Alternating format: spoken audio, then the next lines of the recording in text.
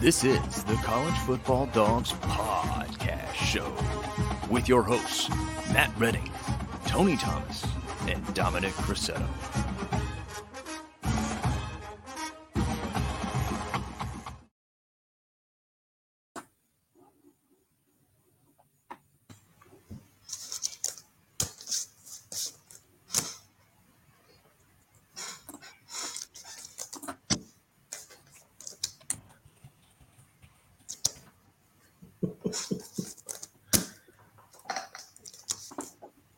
So, guess who just discovered his microphone was muted?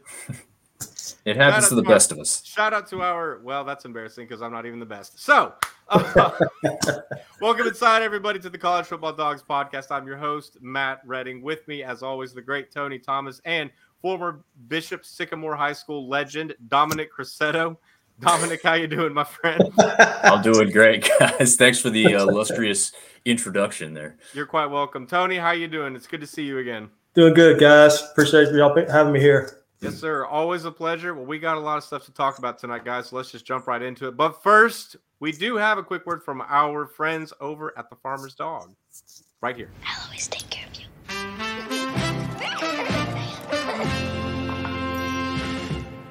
Hey, little bear bear.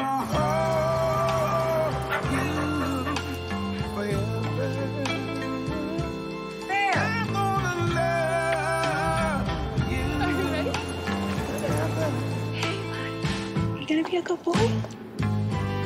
Don't worry, doll, about the rest of our lives. From this day forward. Through thick and thin, Come on, bear. I'll be there by your side. Oh. I'm gonna love you forever. Hey, bear. Yeah. I'll be there. You don't have to worry. Man, what a tearjerker. What do they have to write that for? Tony, did you just laugh at that? Tony, I don't see enough tears on your face. I think we need to run that again just to really get the emotions going.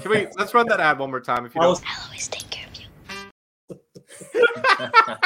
I was thinking about my dog, and I'm trying not to get emotional about it, so I'm trying to fight it off. It's all good. Yes. All right. So this is one of our favorite segments of the show that we call the Mailbag by the Farmer's Dog, with a couple of messages from fans just like.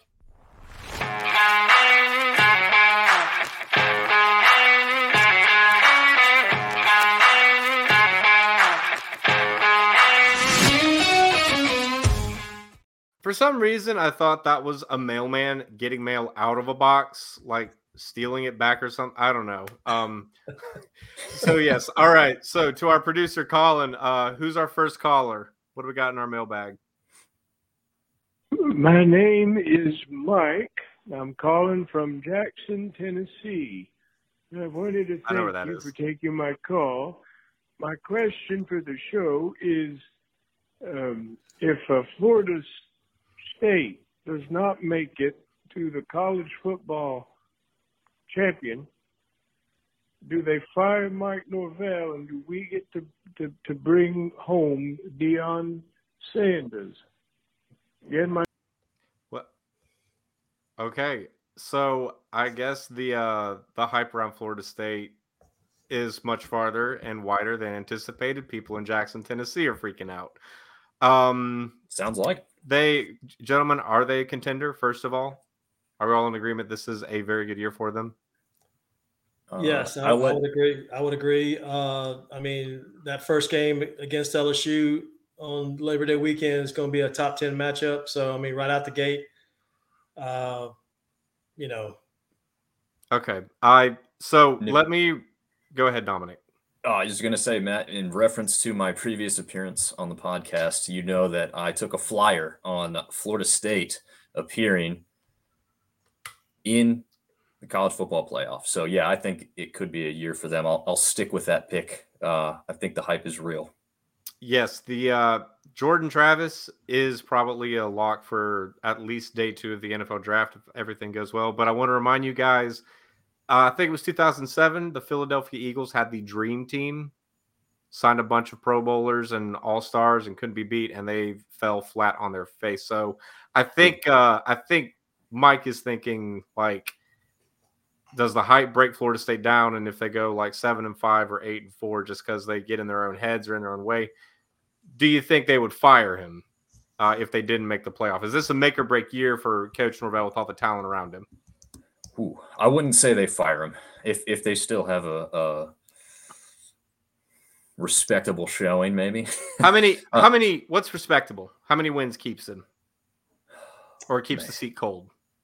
I mean, I don't have the schedule right in front of me, but I would say 8 is definitely a job keeper. I wouldn't think.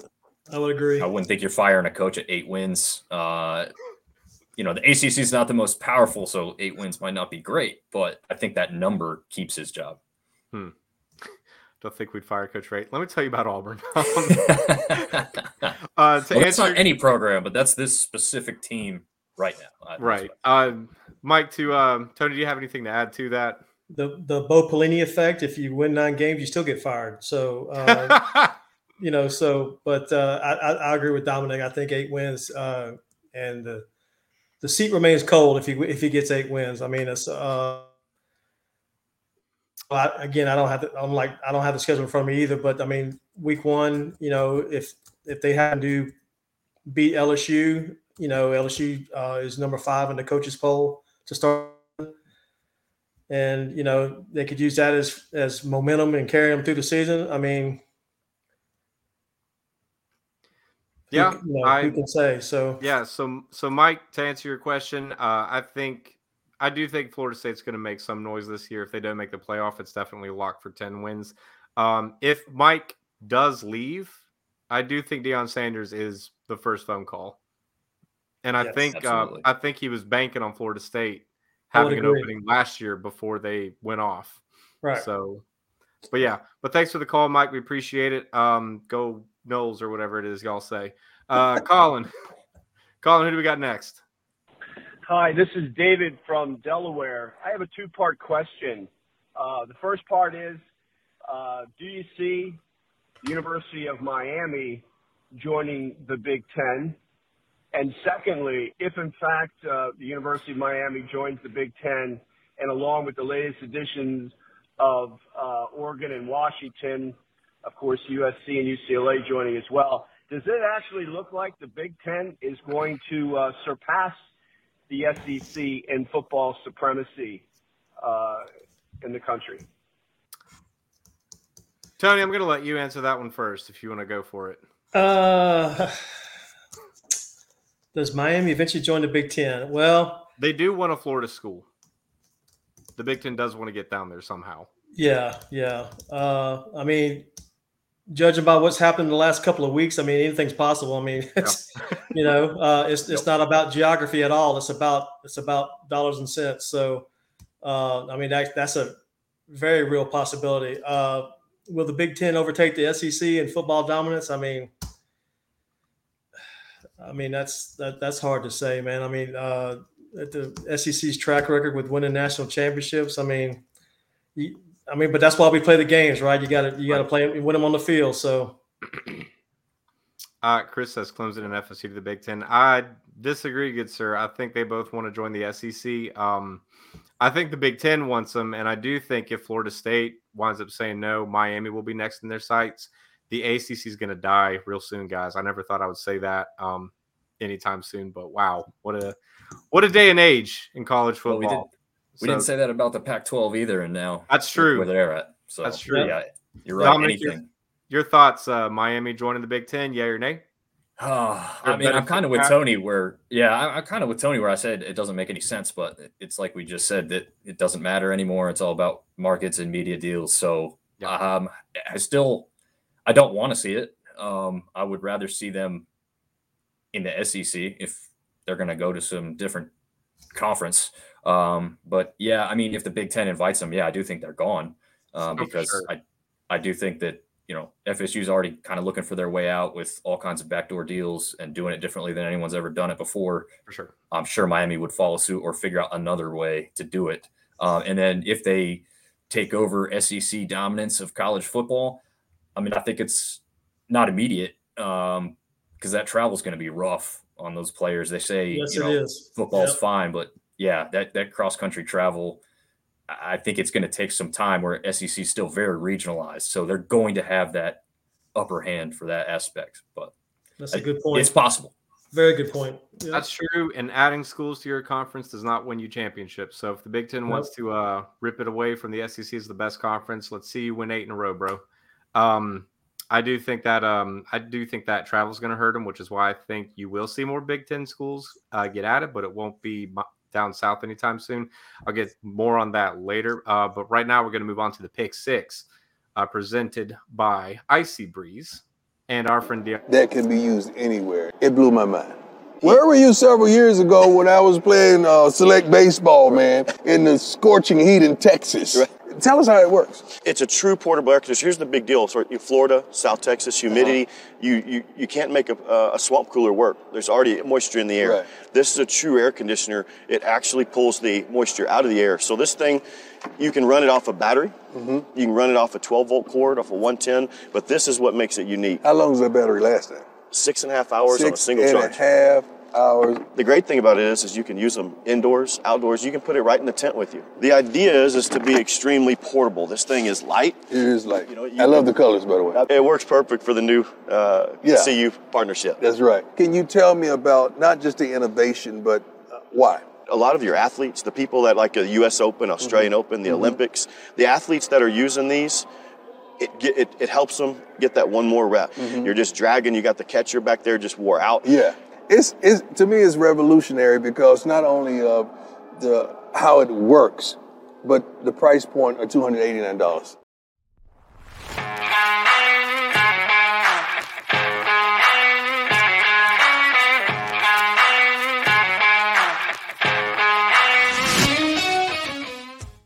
Be sure to check out the chat. We've got our promo code for y'all to use to get a discount off your Icy Breeze cooler. And also leave us a comment while you're down there of future topics you'd like to see us hit on in the Pick Six. This segment right here, we're all going to go around. We've each picked 2 topics. Do the math yourselves, 2, 4, 6. Pick 6, football analogy. Woo! Just what's on our mind, and being the Big Ten special, we tried to theme it a little bit towards that region. So I'm going to start with Tony. What you got for us first, brother? Man, I'm going to go with Wisconsin football, the Badgers. Luke Fickell comes in as the new head coach, and he brings Phil Longo with him from North Carolina. Wisconsin, for years, as everybody knows, is a ground and pound, run it down your throat kind of team. Not anymore.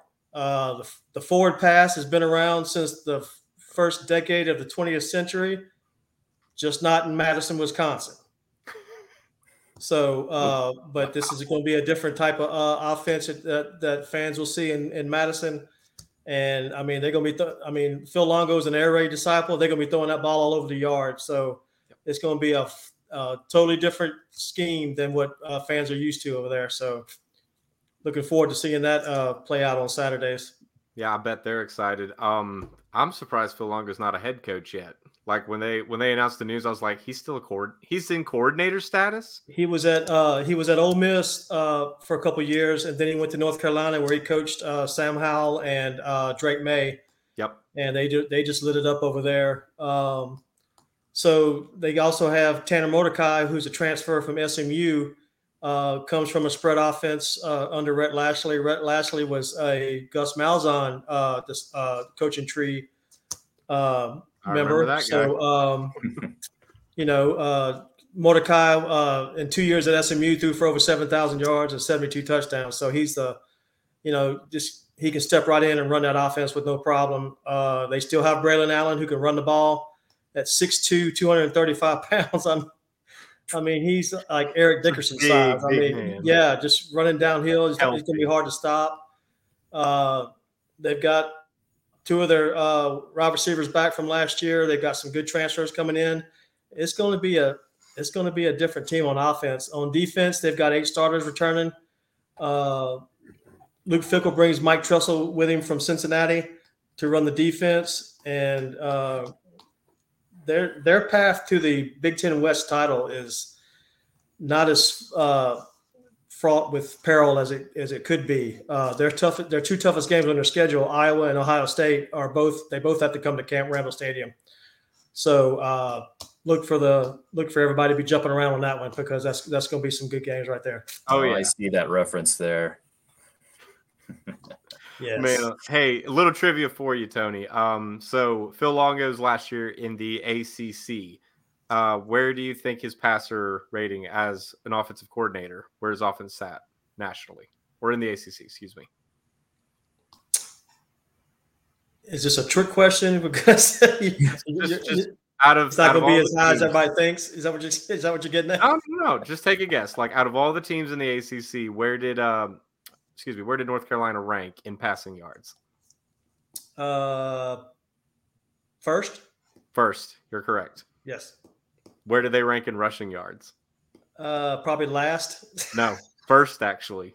Really? Okay. Yes, sir. There you go. First in the ACC. And where do you think they sat in points per game? Second. Close. They were third, but all of that head and shoulders above where Wisconsin was. So the Badgers are definitely a team to watch this year. Absolutely. Wisconsin's offense was in the bottom quarter of the FBS in every offensive category.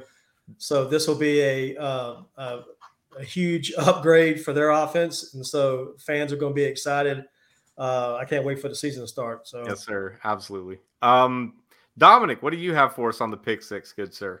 Yeah, well, just to follow up on Tony's thing real quick, I actually did not realize that Fickle had Big Ten coaching experience as well before. So that's another factor that you could chalk up to Wisconsin having. He was interim coach somewhere. He was he was a coordinator at Ohio State. Ohio State, that's it. Yes. Yep. So it's not like the Big Ten's going to be unfamiliar to him. So that's another thing in the pocket of Wisconsin fans as they do that. And then after I give that kind of props, I'm going to go the total opposite direction and say Iowa's my pick to actually win the Big Ten West. So to go completely against Tony. Iowa? Iowa. Shockingly enough. The punt champions, Iowa? Yeah, the punt champions, but also the defensive champions, top 20 scoring defense the last 9 seasons. So it's not just a recency bias here. They've been doing it for a long period of time, a record of 43-18 over those 5 seasons as well. They avoid both Michigan and Ohio State on their schedule this year, which kind of similar to what Tony was saying. Wisconsin doesn't have the toughest path either, but Iowa's path obviously better by avoiding both of those two teams. And special teams no worse than number 22 over the last 6 seasons. So defense, special teams, strong, consistent. Where were they lacking? Offensive side of the ball. That's where they brought in Cade McNamara from Michigan in the transfer portal, who went 15-6 as a starter. And, just to say, a quarterback doesn't necessarily change the team to just be a champion right away, but they also have the strong O-line to go with it. They've put 18 offensive linemen into the NFL since Kirk Ferentz has been there. They've also got a strong running back coming back after a strong season from Caleb Johnson, who had a 200-plus yard game plus 2 other 100-yard performances, and he wasn't even the full-time starter all season. I think McNamara really rounds out this team and makes them a very, very real threat to win the West in the Big Ten.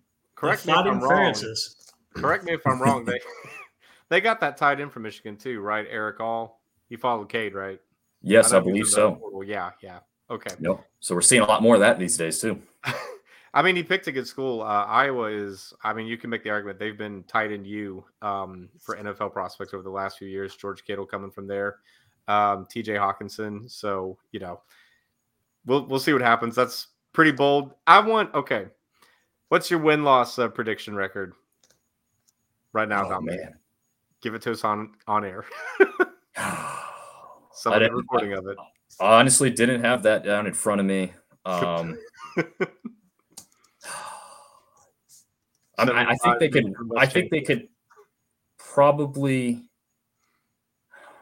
The winner in the East is probably only going to be able to lose one game, right? With how strong the East is. So the West, I'll give a little bit more leeway there and say maybe a 2-loss team could still make it out of there. I mean, it's probably not great, but it's possible.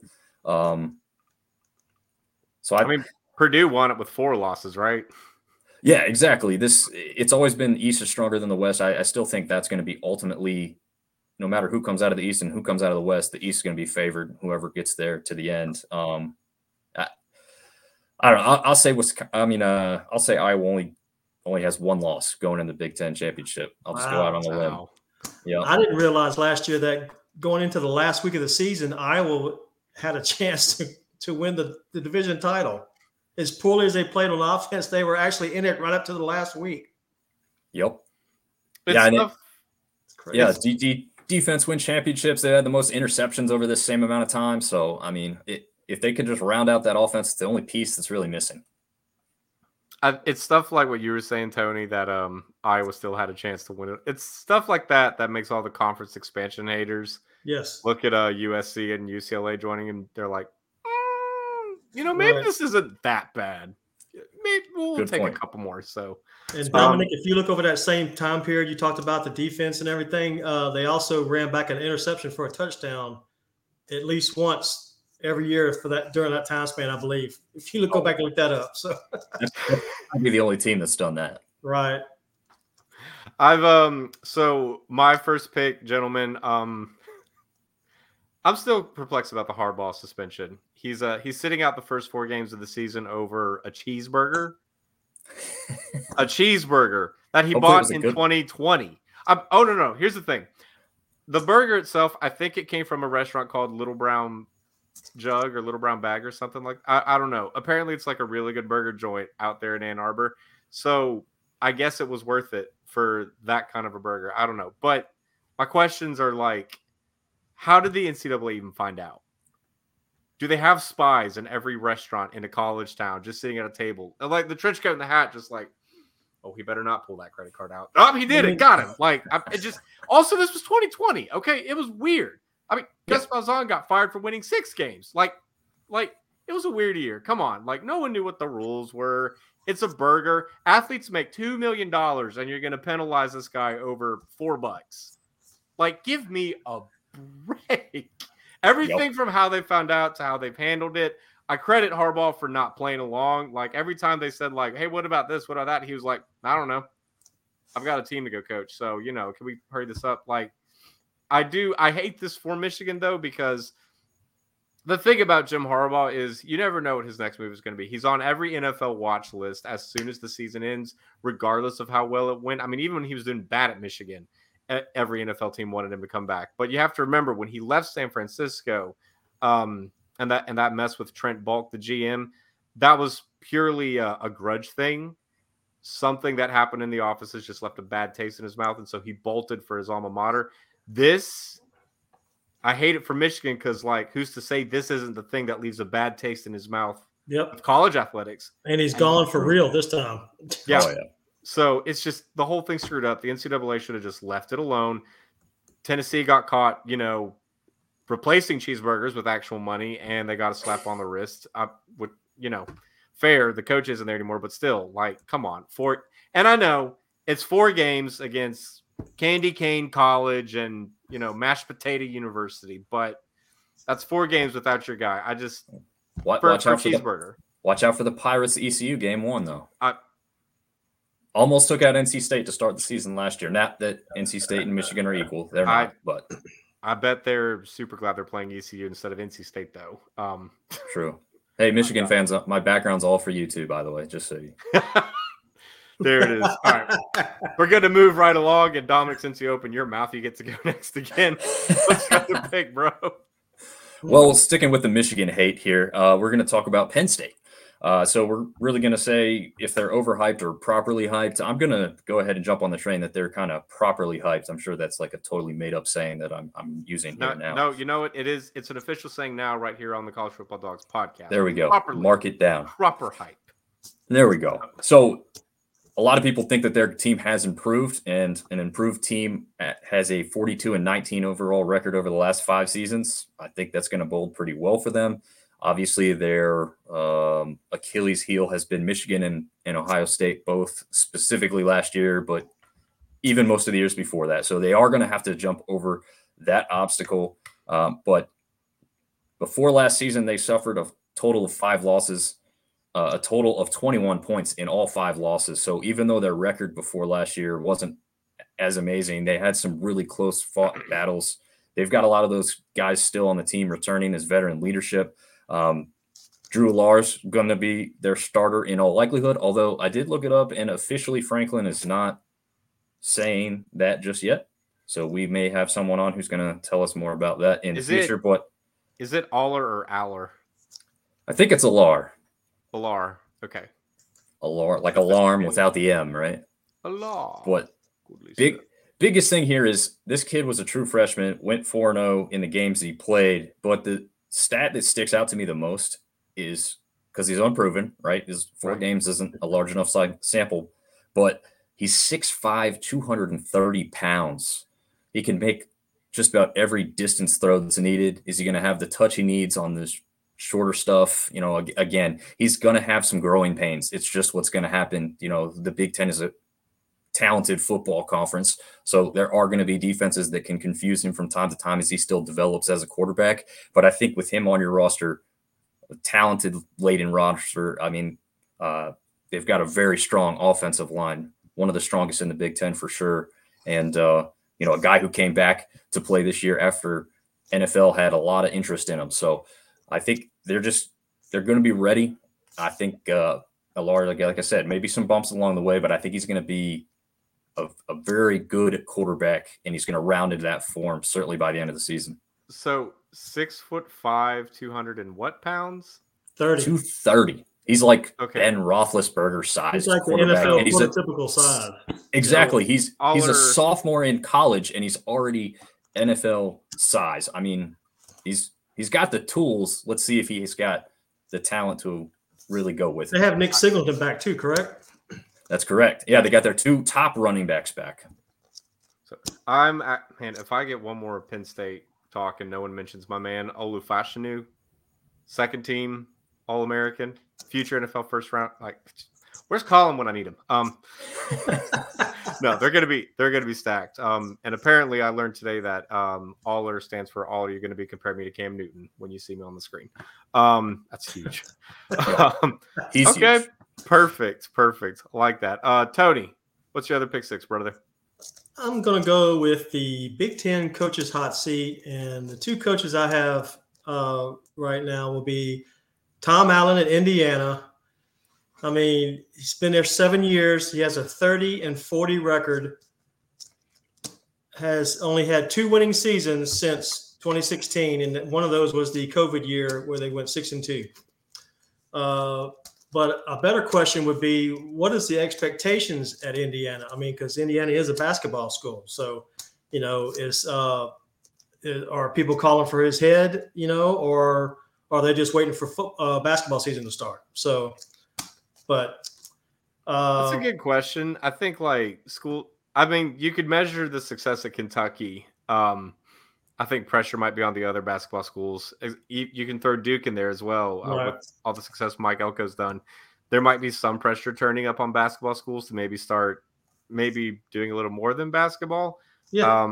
But I mean, it could be the opposite. People could be just chilling in Indiana. Right. Tom, his name pops up on every watch list in college when there's a school opening. And I don't get it. Like, it's always at the very bottom, granted, but it's always there. Like, he could get fired at Indiana, and he'd be, like, on the list of coaches to replace himself. You got Michael Penix Jr. to come to Indiana. Yeah. So, I mean, that's, you know, he threw in he threw everything but the kitchen sink at that kid and got him to come to Indiana. So, so the man can recruit. We learned that. So, my other coach is Greg Schiano at Rutgers. 3 years at the helm, 12-22. 3 consecutive losing seasons. His seat is in fuego, in my opinion. Absolutely. So, well, what are the expectations in Rutgers? Well, I mean, who can say with certainty? But I mean, you know, 3 straight losing seasons. I mean, you know, he needs to, for him to keep his job one more year, it would definitely have to be, 7 or 8 wins in a bowl game, in my opinion. So if that doesn't happen, then he, surely he would be, on the hot seat and Rutgers looking for another coach. So Rutgers' position in the Big Ten is don't kick us out. Don't kick us out. Don't kick us out. Right. Hey, no, they need him. They're like the Vanderbilt of the Big Ten, right? They need him for the academic support or whatever. There you go. Yep. Don't be an athlete. Be an athletic supporter. There you go. Fun Greg Schiano story. I don't know if y'all remember the year that was 2016 and UT's coaching search after Butch Jones got fired. But so I went to school at Bryan College and I lived in Nashville. It's about a 2.5-hour drive. So this was the final day of UT's coaching search. I was putting gas in my car and I looked at my phone and it said Greg Schiano hired as University of Tennessee's head football coach. And I was like, oh, okay, cool. They got to hire. I'll read about it when I get back to school. Put the gas pump down, got my car, made the drive. I got to campus and I got out. I unpacked and I was like, I'm going to go read up on that new coach that just hired. I didn't really get a chance to see what all he's done. I pulled it up and the first thing I see, Greg Schiano fired as the University of Tennessee's head coach. I was like, what? You just hired him. Yep. He had a cheeseburger. You can't have that. You can't do it. It wasn't cheeseburger in paradise, that's for sure. So nope. My goodness. Man, all right. So I'm gonna hit on my other one real quick. Hey, no Mel Tucker on your hot seat. I had to put it out there. I know he's got one of those contracts. It's got like those. It's like Jimbo Fisher's got a huge payout. And schools can talk all they want to, but I mean that's a big chunk of change right there to get rid of somebody, not to pay them not to coach. So multi-million dollars not to do your job. I mean, come on now. So I'm gonna hit on mine real quick. We'll get to Mel Tucker next year though. I'm gonna hit on mine real quick though. We got to talk about expansion. I mean, there's just no way to avoid the subject now, especially with the right, especially with the recent news that Oregon and Washington are joining their West Coast brethren for the Big Ten. If I understand from what I'm hearing, if I understand this correctly, that move was opposed by USC. We'll probably hear more about that later when Hunter comes on, but they've got some competition now out west to sort of keep them at home. And for now, it looks like that the Big Ten is going to stop at 18. Do they change their name? Maybe. I think they want to go to Big 20.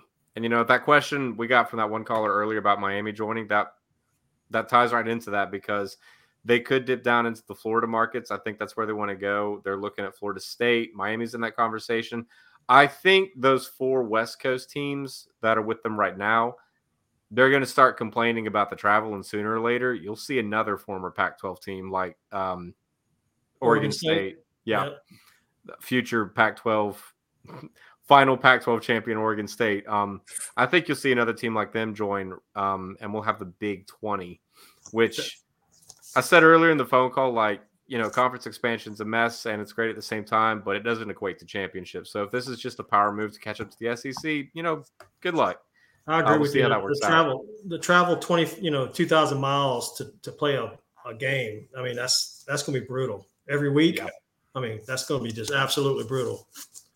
And I get that, TV deals are important, but you got to look at UCLA and USC and all these schools that started, and you just got to think, really? You're going to do that to your student athletes in the name of money? Not going to wait and see what the Pac-12 can come I don't know. The whole thing. The Money 20? That's the new name. The Money 20. I like it. I like that. So, Dominic, do you think they're going to add any more anytime soon? Any guesses, or do you think they're done for the next couple of years? No, I don't think they're done for the next couple of years. I think it's just a matter of time. How fast can things get done before football season starts? Because once football season starts, it'll probably be put on the back burner. But, it's not impossible in the next 2 weeks to see some more movement, I think. Yeah, and that's a good point, Chris. Coach Drinkowitz took conference expansion behind the woodshed. So y'all, if you get a chance, go look it up. What he said, I think he had some really good stuff to say, and he's right. Expansion There's a lot of dead rivalries that'll come with it. Everyone, make sure you check out the Bedlam rivalry. It'll be the last time for like 30 years until Oklahoma State joins the SEC. Falling by the wayside. Yeah.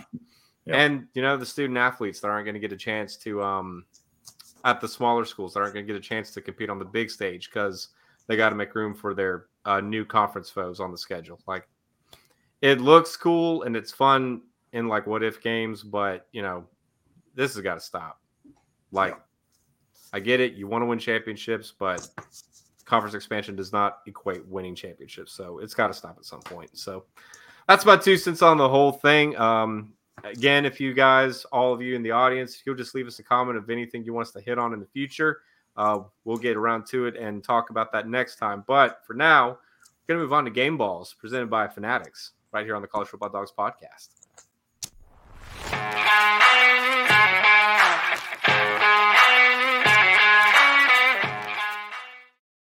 Hey, speaking of Phil Longo, who's your first game ball to, Tony? Well, just so happens that my first game ball is to Coach Phil Longo of the Wisconsin Badgers, bringing the forward pass to Madison, Wisconsin. What a concept! He gets my game ball. I mean, it's gonna be fun to watch. And then if they can figure out how to incorporate Braylon Allen in that deal to throw off the defense, it's going to be ugly. So that's right. My game ball goes to Phil Longo. Tanner Mordecai should be considered a preseason dark horse Heisman. And if he's not, everybody's wrong. Do you think is Phil Longo going to stick around? Do you think? Because I said it earlier. I'm shocked he's not a head coach. Like, do you think Wisconsin will find a way to like make him the highest paid coordinator, or do you think he's gone after this year? And where do you think he ends up? I think they'll make an attempt to keep him for sure because that's what they need to do. However, depending on how they do this year, somebody comes in with the right overture, and next thing you know. I think Wisconsin should enjoy it while it lasts because, honestly, I like Zach Allen at Mississippi State. I don't think he's SEC head coach material, so I think the Bulldogs will cut him loose after 1 year, the gap year after Mike Leach, rest in peace. And I think they'll bring in Phil Longo because he runs sort of a similar style air raid, and he's already got SEC experience coaching for the Rebels, their big rivals. So I hope people in Madison enjoy it while it lasts. He's not going to be a coordinator for much longer. So that's a good game ball, though. I like that. Good stuff. Dominic, you got good, sir. All right. We got my game ball just like Tony does here. I'm handing it off literally to Drew Allar. We already talked on him. Again, he's got the NFL measurables, 6'5", 230. He's got a strong offensive line coming back. He's got 2 very serviceable running backs behind that. And he's got at least serviceable wide receivers, if not a little bit unproven, as the 2 of them are transferring in from other programs. But, again, he's got all the tools. Go be great, kid. Prove everybody right or prove everybody wrong, depending on which side of the equation you're on. But that's who I'm handing the game ball to. That's good stuff. And he's a true sophomore this year. Is that correct? That is correct. Yeah, only 4 games, but has yet to throw an interception. Only 60 attempts, but hey, it is a stat you can point to so far. All right. Cannot wait for draft season. Very big sophomore. Yeah. All are you going to be comparing me to Cam Newton? I'm trademarking that, so can't wait for draft season with that kid. I'm going to stick with the Big Ten train, obviously. I don't have a cool football here, you know what? We do have a football. Boom. I've got a baseball. It's still a ball that you play a game with, so it counts. I'm giving my game ball to Mike Locksley, the head coach out of Maryland. I know Maryland's not really been like playoff sleepers or anything, but he's been there a while since 2017-18, and he's kept them competitive. Like, he's really built their brand up. You've got athletes like Tualia Tagovailoa going there to play under him. And, he's got a lot of returning talent this year. I think this could be the first time that they actually break through and make some noise in the Big Ten competition. Tualia Tagovailoa, 67% completion last year and over 3,000 yards passing through the air. Not really up to like Trevor Lawrence stuff, but hey, that's enough to keep you competitive. And he's got Roman Hemby. It's spelled Hemby. I'm changing it to Himby.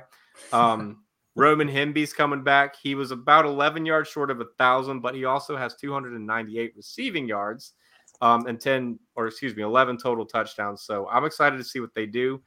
Mike Locksley, just a good recruiter, great guy. And I've also got to hand it to him because, and this is, well, we'll get to that in a second, but he's done a good job at building his culture and getting his team together and getting it ready to make some noise this year. But speaking of Maryland, we're going to go right into our penalty flags presented by Bones Coffee Company. And you'll see why after a quick word.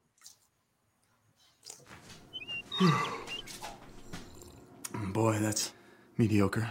Then what the are you doing? I was drinking that. No, you were surviving it. Give excitement a try with Bones Coffee.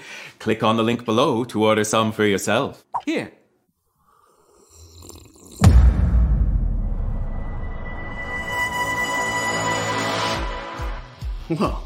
Whoa is right. That substance you were sipping before is what we in the industry refer to as ass water. Sure, it technically has caffeine, but at Bones Coffee, we believe in the experience of waking up every morning looking forward to that first tasty cup. That's why we roast carefully selected beans in small batches to perfection, so you can count on quality in every cup. And not only that, Bones has a ton of fabulous flavors.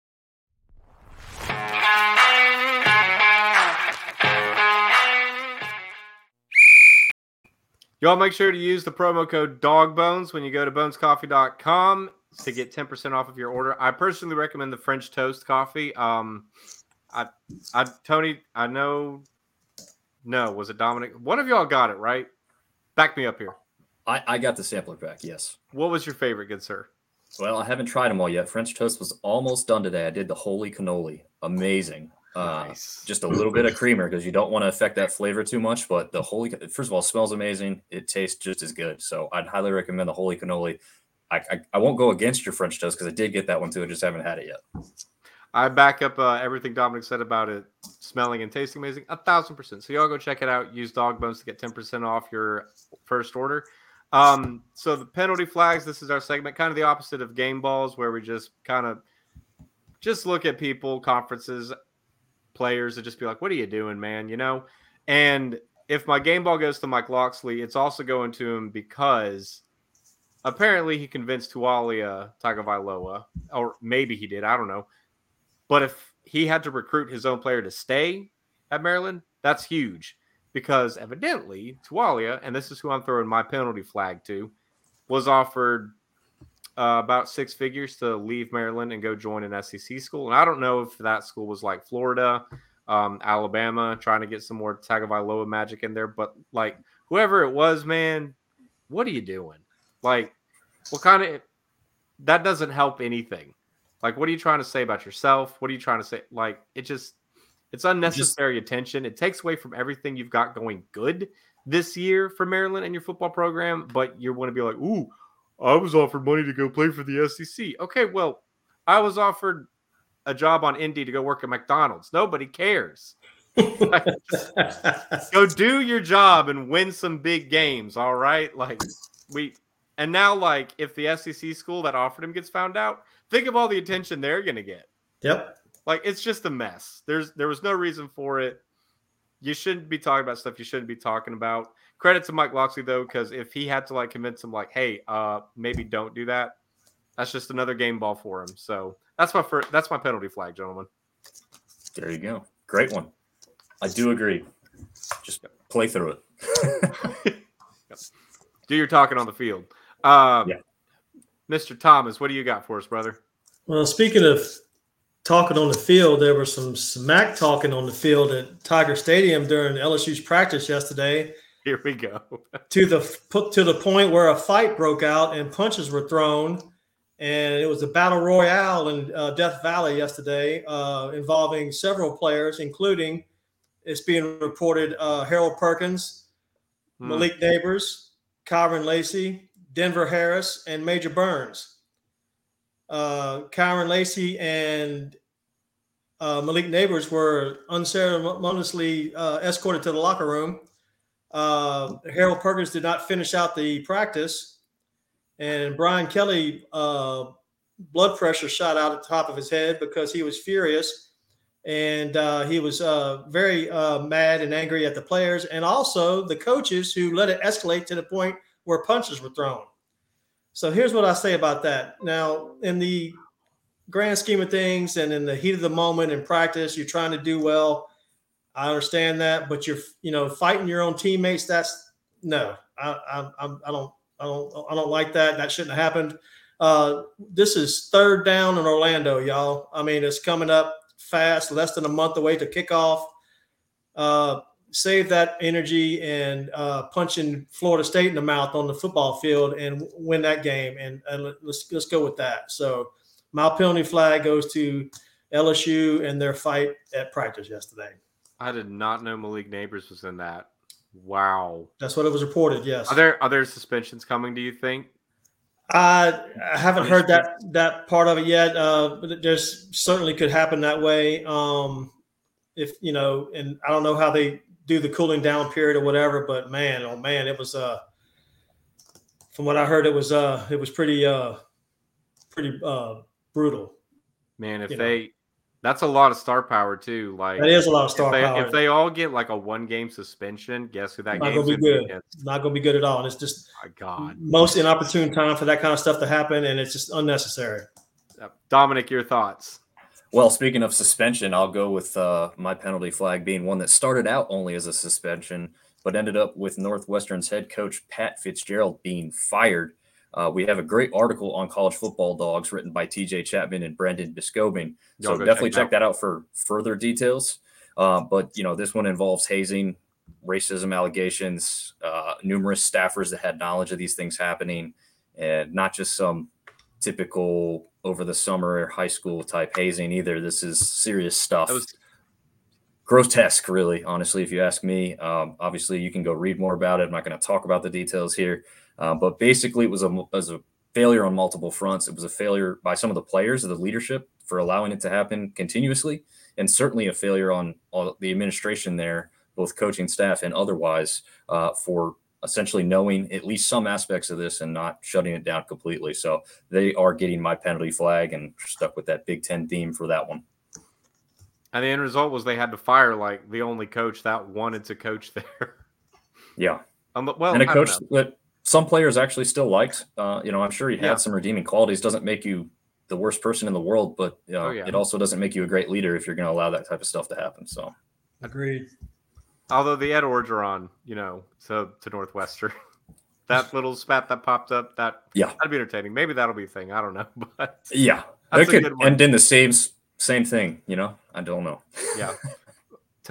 Tony, going back to the fight, I have like two sides to this whole thing. Like on one hand, I'm like appalled and like, oh my gosh. But then on the other hand, I'm like, this is why I want a college version of Hard Knocks. I'm just saying, like, could you imagine if they did it at Texas A&M this year with Jimbo Fisher and Bobby Petrino? Oh, that would be perfect. That would be television gold right there for sure. I'd pay money for that. Yes. Oh man, absolutely. So Dominic, who do you think takes over at Northwestern at the end of the year? Oh man, I believe we asked you this on our hot seat special, but do you have an answer just off the top of your head? Not off the top of my head, no. But maybe Phil Longo takes it over and he tries to move over successfully in the Big Ten. I was literally about to be like, all right, that's so cool. That's cool. Phil Longo. I'll throw one out. How about Gary Patterson? Hey, that actually might work. It makes sense, which is why it won't happen. But that's a good one. I like that. We all don't go anywhere. It's getting late on the East Coast, but we do want to bring on a couple of our guests with us here at College Football Dogs. We're going to get a couple of recruiting updates for all of y'all, Big Ten related, of course, and a school update as well. And I'd like to start with one of the lead columnists from Mike Farrell Sports, Mr. Kyle Golick. Kyle, can you hear me, good sir? I can hear you. All mic and everything working. Perfect. Thank you for coming on, brother. We appreciate it. It's good to have you back. You were also on another one of our earlier specials, I do believe. Mm-hmm. Yes, sir. So welcome back. So thank you for having me again. Absolutely. You're our Penn State guy. Dominic had some pretty high praise for the Nittany Lions going into this year. He of course, left out my son, Olu Fashanu, but that's okay. I forgave him. But do you have any more insight onto that? And why should people maybe put more money on Penn State's chances to win it all this year? So if you were riding a New York subway today and you picked up the New York Post, you'd find in there that they're proclaiming Drew Allar to be the future Heisman Trophy winner this season. He's 6'5", 245. He put on 10 more pounds of muscle. Okay. So what? He is the first Penn State quarterback in my memory to be huge. No, we had some big ones. Remember, we had Michael Robinson. And remember That's they true. hit on Brandon Owens against Minnesota. So he's the first quarterback I have seen being able to make all the throws. Like, everyone touted Christian Hackenberg. He had the 5-star rating.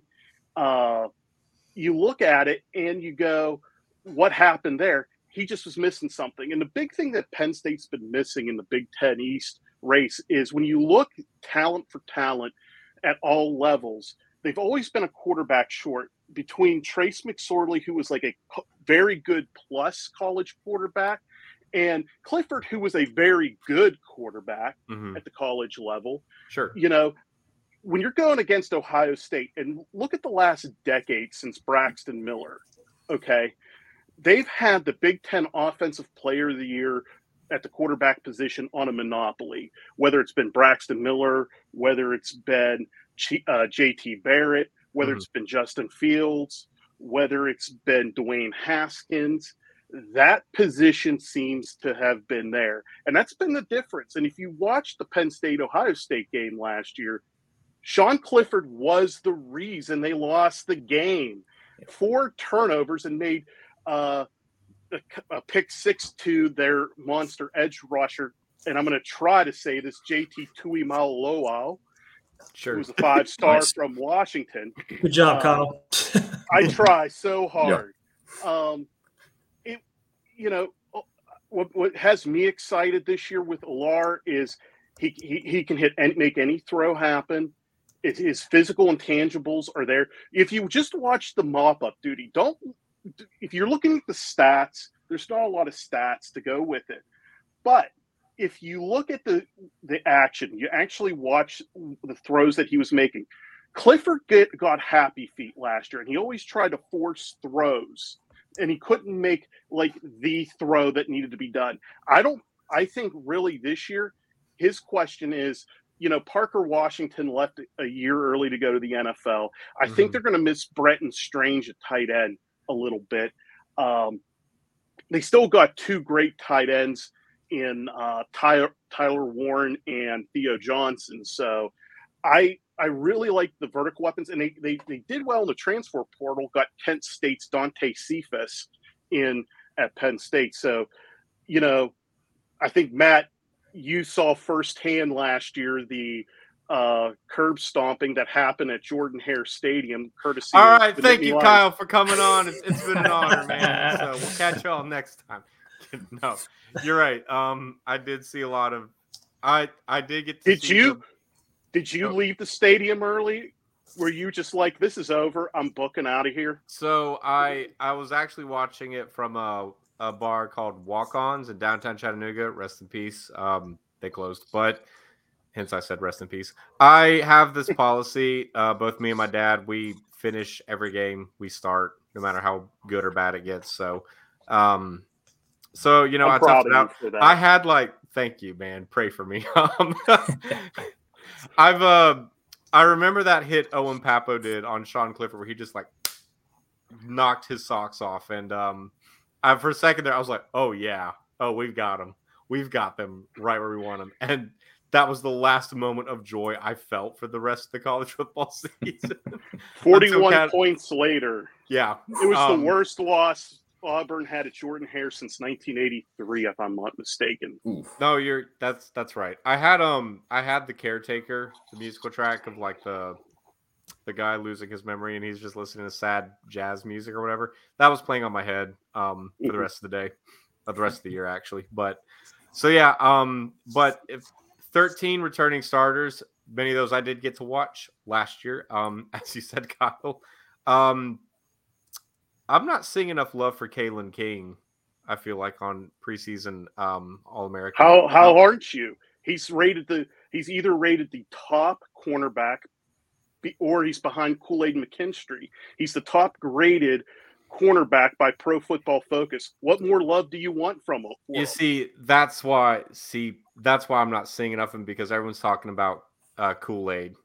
Just because of Alabama bias. I do think Kalen is a better cornerback, though, and I think he'll go higher at the end of the day. Because scouts love to scout the helmet first off. So I think, okay, not getting enough love was the wrong thing to say. I should have said I need to see more of him and less of Kool-Aid. Because there is a debate between them, there's other football to watch than SEC. I know you guys. Yes, say it my favorite was Pac-12 After Dark. Oh man, rest in peace. Oops. Kyle, is there speaking of Penn State players? A lot of our fans are recruiting season's in full swing right now. I mean, when is it not? But we've had a couple of big names go to Florida State and Auburn the past couple of weeks. I'm just wondering, is there anybody on Penn State's radar maybe we should write down, keep an eye on? Any flips, anything coming in? What you got? So Penn State has a top 10 class right now rated by 24/7. A lot of that's highlighted by a quartet of recruits that are the top prospect in their states. Quentin Martin is the top athlete in Pennsylvania. He's number 4 at his position nationally. He should earn a composite 5th star by 247. Tight end Luke Reynolds is another Pat Freiermuth. He's the number 1 prospect out of Connecticut and rated the number 3 tight end in the country. Liam Andrews, who is a big-time tackle out of Massachusetts, is a 4-star behemoth. Think of Francis Mauigoa, who was in a big recruiting battle last year with Miami and Alabama that ended up going down to Miami. That was a big one. Josiah Brown is a wide receiver out of New York. He's the top prospect out of New York. 6 foot 170, a pretty good monster. And a 5th guy to bring up is Donovan Harbor. He is the top offensive lineman out of Wisconsin. So that's a pretty good haul right now for Penn State. They're in the top 7. I think the guy that, if you're looking out of who's a fast riser who may end up taking a similar path to Alar during his recruiting cycle is quarterback Ethan Grunkmeyer from Olentangy High School, and I believe that's in Ohio. Again, another Ohio kid that the Nittany Lions got at quarterback. He's not as physically dominant of a specimen as Alar is. He's 6'2". I think he's just under 200 pounds. Given time, there's at least 30 pounds of muscle coming, but he did compete in the elite quarterback recruiting camp and did very well in that camp. I think at one point, it was on 3 that had him rated at the top after one of the drills. I think he finished amongst those 12, and if you're in that, that's pretty good. I think the crystal ball alert for the Nittany Lions you need to keep an eye on is edge rusher Jalen Harvey. Right now, he's starting to become much warmer for Penn State. He is an edge rusher out of the DMV. So for those who don't know that acronym, District of Columbia, Maryland, Virginia, he's on the Maryland side. He's out of Gaithersburg, Maryland, Quince Orchard High School. He is right now a 4-star composite edge rusher. A lot of people are liking his upside. He's had USC, Tennessee, Florida on after him. He's starting to take that shot up. It's in that same area where the Nittany Lions have another 5-star edge rusher that's currently on the roster, Danny Dennis Sutton, on there that's going to look pretty darn good, who's going to be learning from Chop Robinson. So hopefully to continue that pipeline of great edge rushers, look out for Harvey to be next for the Penn State recruiting class. You heard that here first, folks. Never count out James Franklin on the recruiting trail. Dude is good. Yours truly said better recruiter than coach. So hopefully my Penn State fans don't kill me on that one. You come out here in Chattanooga. I got an extra room for you. It's this one. Kyle, what else you got for us, brother? Any extra points you want to take?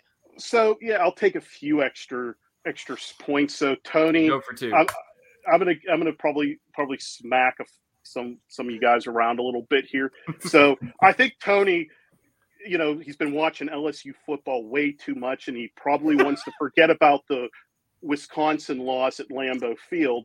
But does he remember Russell Wilson, Monty Ball, Nick Toon, and how explosive that was? I think the question is, why hadn't Paul Chryst, and probably why he got fired in October? He had a 5-star quarterback in Graham Mertz, never got that to fruition.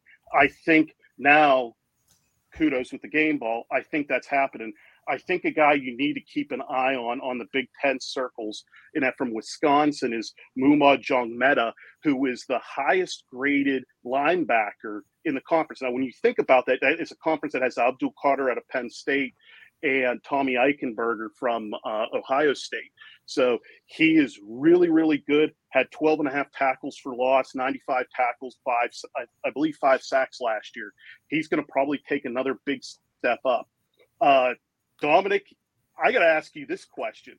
So do you think Brian Ferentz is going to meet his designated performance objectives in the new contract he had to sign during this offseason? What are all those? I don't know if I know all those. Score points. Score points. Yeah, absolutely. Put numbers up. So it actually specifies a number in the contract. Iowa must average 25 points a game. It's dumb. Just fire him. And they must win 7 games as well. And they're allowed to go to the bowl game 6-6 for him to get that 7th win. Now, keep this in mind. Last season, they were 123rd passing offense, 124th rushing. And they were 130th in first downs. Luke Lachey is the better tight end than Eric Alt at Iowa. Cade McNamara may help. They're going to be tricky. I don't think they're going to get to 25, and I think they're going to be firing Ferentz. No, but I will say this, that they haven't had a quarterback who's thrown over 60% in completion percentage there. So Cade McNamara does that. Iowa? Do you watch the Iowa offense? Just the defense I watched. Apparently. I mean, they like putting 3 tight end sets out there, and it's just like these quick 3-yard hitches, and he still can't hit them. So I don't believe McNamara. I think McNamara will be improved. I don't see him getting 25-0. That's my prediction. No, I don't see that either. I don't see that either. I'm with Kyle all the way on this. Like, when they announced that, it's the dumbest thing ever. Of course, your job is to score points. You're the offensive coordinator. That shouldn't have to be written in there. Like, if you're dating someone and they cheat on you and you're like, oh, I'll forgive you, but you have to don't talk to any other girl. Don't talk, delete those numbers. Break up with them. They should know not to do that out of the gate. Like, it's the dumbest contract in the world. So, and the last point I'll have is on the expansion. So, as you look at as the Big Ten signed that crazy media deal with 3 major networks, Fox, CBS, and NBC, what do they need to ensure that they can keep those contracts in 6 or 7 years, so in 2030 when they renew? They need to have inventory.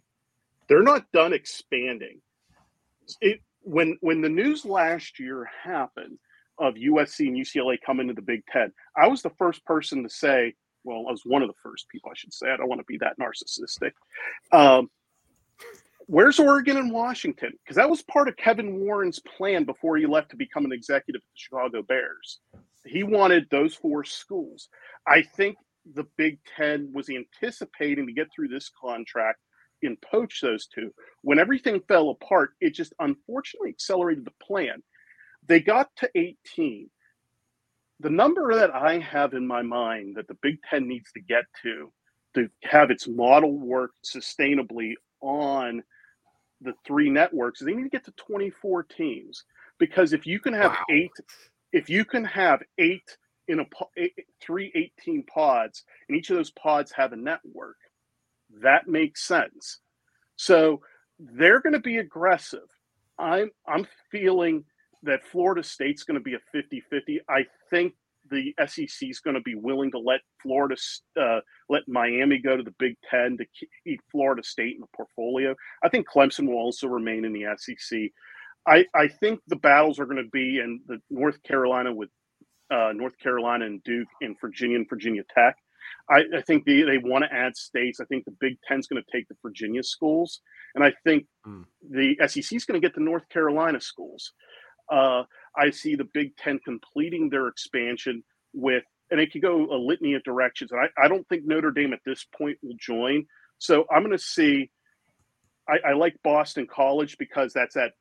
If you're into marketing, the Boss Wash megalopolis that stretches from DC to Boston, get that end cap to do that. I think you're going to eventually see Stanford and Cal get there. I think I wouldn't be surprised if the classic Pac-8 is reinvented where Oregon State and Washington State gets in there. But I think you're going to see over the next decade, you're going to see the ACC disappear. It's going to be a Power 3. Yep. I think the SEC will sit at 20 because I think with their model with ESPN, I think they only want certain brands. I think they're going to get Florida State, Clemson, and the North Carolina schools. And I feel with that, you're going to have both sides have their strategic advantages. All those ACC diehards saying stuff like, "Oh, well, at least we've got the basketball schools, Duke and North Carolina." You highly underestimate the other conference's desire to get more involved in basketball. So, good point, Kyle. That was good. And one more thing, I promise, I'm going to put a prediction out here. I don't think I'm updating my hat this year, so I will maintain my 1986 national championship hat for at least another year. Okay, so what's the win-loss? One of two things are going to happen. They either go 11-1 and they end up in a New Year's Six bowl, or they do the James Franklin special, 10-2. They'll lose. They'll split Michigan and Ohio State, and then they'll lose to someone that they're not supposed to. So Illinois, which is Iowa. 11. Iowa's another one because they always seem to get up for Penn State, but the Illinois one scares me the most. You know, it's 11 a.m. kickoff in Champaign, which is like, if you've ever watched Franklin teams, they tend to be slow starters, but have a nice finishing kick. But what I also like about Illinois is I really like their defensive line. Jazon Newton is as good as anyone. Keith Randolph and Seth Coleman off the edge are fantastic. And Tavon Nicholson looks like he's just as good as Devin Witherspoon. And they have a burner at wide receiver in Isaiah Williams. So I'm saying Penn State's going to do one of those two things, but I'm not updating my hat. So this hat will, again, be my... That soundboard was a mistake. All right. Well, you heard it here. Either 11-1 or 10-2. Kyle, my friend, where can people find you, follow you for more great content? So you're going to have, there's 3 places now. So number one, you got Mike Farrell Sports. Latest articles out. I apparently, I'm just going to say I pissed off the Michigan State crowd because I have an article about fake gems and I have Mel Tucker with 2 poodles on the side. So they're not happy right now. Legendary. I cannot escape that. So you can read that. You can also read my 5 key takeaways from the Oregon-Washington expansion. You can read me here at College Football Dogs. I think my next article coming up is a breakdown on the Penn State defense and a little teaser. We will have a podcast called Classic Bones. I will be tagged up with Scott Solomon, who, if the name doesn't ring a bell, he worked for the USA Today, Miami Herald for years, covered the U, covered Florida State under Bobby Bowden. And we're going to talk classic topics once a week. We got a few episodes already mapped out. We got a couple guests that are there. So, stay tuned for that. Yes, nice. I'm super excited for that. Oh, I'm watching that. Kyle, you have a Twitter handle, correct? At KGolikFB. So if I'm getting impaled right now, because I think the USC fans are leaving me alone now after going after their precious coach, Lincoln Riley. Now I'm getting it from the state of Michigan, so we'll see. All right. Well, if you need a place to hide, I got a room here in chat. So, Kyle, thank you so much for coming on, brother. We'll talk to you later. Thank you for having me, guys. Appreciate it. Man, I love it. That man just breathes. He was born on a football field. He didn't look at any notes. That was just all in his head. Yeah, all off the top of his head. He's got an encyclopedia of knowledge. Yeah. Oh. I wonder who that could be. No one knows. We're gonna call him. What? No. All right. Well, thank you, Kyle, for coming on. We're gonna move right along. So our next guest is a president, not of the United States, but a little better. He also has an annoying theme song that he has to play every time he comes on. Yes, Hunter Dworsky, our very own president and founder of College Football Dogs, and he's a Trojan fan. I know they're still in the Pac-12, but not for long. So he's here with us tonight. Doing good, Hunter. How are you? Good. Just building this along. I'm glad that we have Kyle, and soon you're going to hear from Tim Bailey, who's part of the College Football Dogs world now. So what was he talking about when he said that Trojan fans were coming after him? Yeah, what did he say about Lincoln? I think here's the problem with USC fans is a lot of them are they're very sensitive. They're not as sensitive as Notre Dame fans, but they're sensitive. And we're very protective of two people. It's Pete Carroll and Lincoln Riley right now, who those two coaches have had the most success in the last 30 years at USC football, especially with our 11-2 or 11-3. I'm sorry, 11-3 season last year. Speaking of the upcoming season for Trojan football, I believe we've got the schedule around here somewhere. What's your thoughts on the upcoming season, Hunter? Yeah, so I think we're going to do a breakdown of. I broke down some games for you. So week 0. USC is playing San Jose State. I have San Jose State losing that game 55-10. I think USC has really developed on both sides of the ball over the offseason with the additions of Bear Alexander from Georgia. They have you have an excellent Mason Cobb from Oklahoma State, who was an excellent linebacker from the Big 12. So I really think on both sides of the ball, as well as meaning that on the offense, they've even brought in some great offensive linemen to help protect Caleb Williams. But I think the Trojans roll in week 0. Going into a week 1, again 38-10. I have USC beating Nevada. I think again the first 6 games this year are going to be pretty simple and clear. I actually think Caleb will probably be out of the game by the third quarter in some of these, because as we go through the schedule, it intensifies, and you'll see that here in a minute. They go on a good little warm-up session, looks like, all throughout September. Bye week in week 2 already. Wow.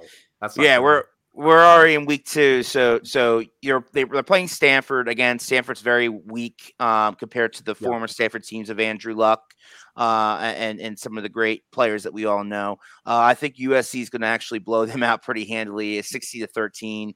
It's at the Coliseum. Meeting some USC staff living here in LA. It looks like a lot of the games are going to be sold out this year.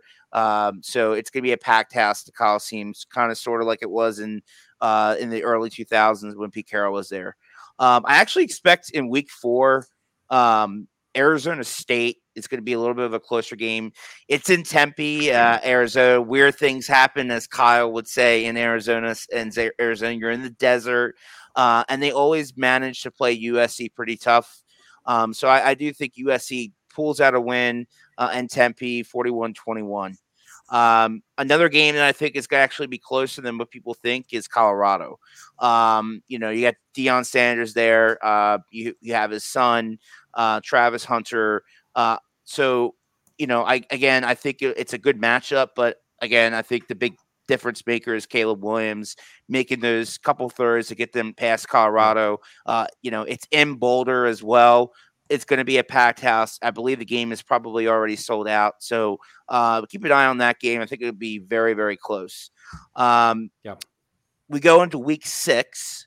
Again, they roll 41-17. And as I said in the beginning, USC has a very, very good chance of just going straight up 6-0 and then going right into my favorite game, Notre Dame versus USC. Yes, I think Notre Dame. Go ahead. This is where it gets interesting for me because I'm looking at the schedule right here. Correct. It's nothing but warm ups. It feels like. Yes. Although I agree with what you said. Arizona State and Colorado could be closer. Yeah. But having to play number 13 Notre Dame, I think that's their coaches poll preseason ranking, followed by Utah, who beat y'all twice, and then a little break there with some team called California. But then having to go back to Washington and at Oregon. It's a brutal stretch. And UCLA and Pac-12. Sorry. So no, so you're good. So here's what I'll tell you about the Notre Dame game. And again, a lot of Notre Dame fans are gonna be like, "You asshole! You're a USC fan." So it's not. It's played in South Bend. Yes. And I'll be honest with you, I've been to a game at South Bend, Indiana, and I've been to a USC Notre Dame game in South Bend. It is not comparable. It's not that loud. It's I think people get so caught up with the emotions of being Notre Dame football and Rudy and there's a little bit of a push there. So I don't think that's gonna be much of a factor. What I think is gonna be a bigger factor is in order to beat USC, and I took some notes here, you have to score at least 43 points on USC, and that's last year. I don't think Notre Dame has the offensive power to score 43 points on USC, and especially the current defense that they have. Even with Sam Hartman. I also think things factor in. Sam Hartman played for Wake Forest. Did he go out and beat Clemson? Yes, but we all know Notre Dame blew out Clemson. Clemson was not the special team that people thought they were going to be last year. Another factor I will throw out there is that USC is 14-5 when they have a Heisman Trophy winner on their roster against Notre Dame. And in fact, when a USC player that won the Heisman returns, they're undefeated as well. USC is. So the stats are with USC in this game. I think USC is way better, defensively than they were last year. I think it'll be a very close game in the first, second quarter. But one thing is Sam Hartman going to be healthy going into South Bend? That's the question that I think was more on my mind. But I wouldn't be surprised if it was a 35-42 win or it was closer than what people think. But no, I think USC actually rolls here in South Bend. It's actually not one of the games I'm worried about. That could be the game if it's a blowout. That could be the game that gets Marcus Freeman fired. And I agree, and this could also be potentially the game for the first football player to win back-to-back Heismans since Archie Griffin. As we go through these games, Caleb has an opportunity to do that. So absolutely, but then you got to roll right out of South Bend straight to Utah. Yeah, straight to we go right to Utah. We got right to Utah. Again, I think it's gonna be a close game, but I do not think Utah can. Will again. I think what the issue of college football, and I think I was talking to Kyle when we were post production of this, is it's so hard to predict games like we used to because the transfer portal wasn't really much of a factor back in 20 years from now. Sure. People do not understand that USC's entire defense. I think there's only like 2 or 3 returning players out of the entire defense, and everybody else is new transfers. And that's also on the offensive side. Dorian Singer, they brought in from Arizona, who was probably the best wide receiver last year in the Pac-12. They're bringing all these guys in. So the USC offense and defense is going to be very, very different. So I do have USC winning 35-17. Dalton Kincaid is not there, so he's not a threat. Gentlemen, if Utah beats USC for the 3rd time in a row, what do we want to make Hunter do? Ooh, that's a great question. Great question. And why does it make him wear Utah gear the week after? That'll never happen. Cam Rising jersey. Cam Rising. Yes, sir. So I do have a surprise for week 9. I actually think USC pulls out on a tough one. Look, they went to Notre Dame, South Bend. They play Utah, which is going to be a very physical game. Cal always plays us well. So I have USC winning 35-28. I think with the Washington game being the following week, it could be that trap game that I really think could happen. You know, I will tell you the way Lincoln Riley runs things at USC, the culture is you know, he doesn't let the players.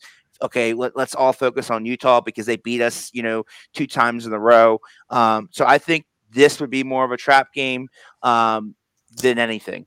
As we go into week 10, as we're at the end of the season, I think USC wins over Washington. The reason I say that, it's at the Coliseum again. If it was up in Washington, I would give a slight edge to the Huskies here. But I actually think that it will be again USC's defense. I think a lot of people are underestimating USC's defense this year. The defensive line is excellent, and they are very, very fast.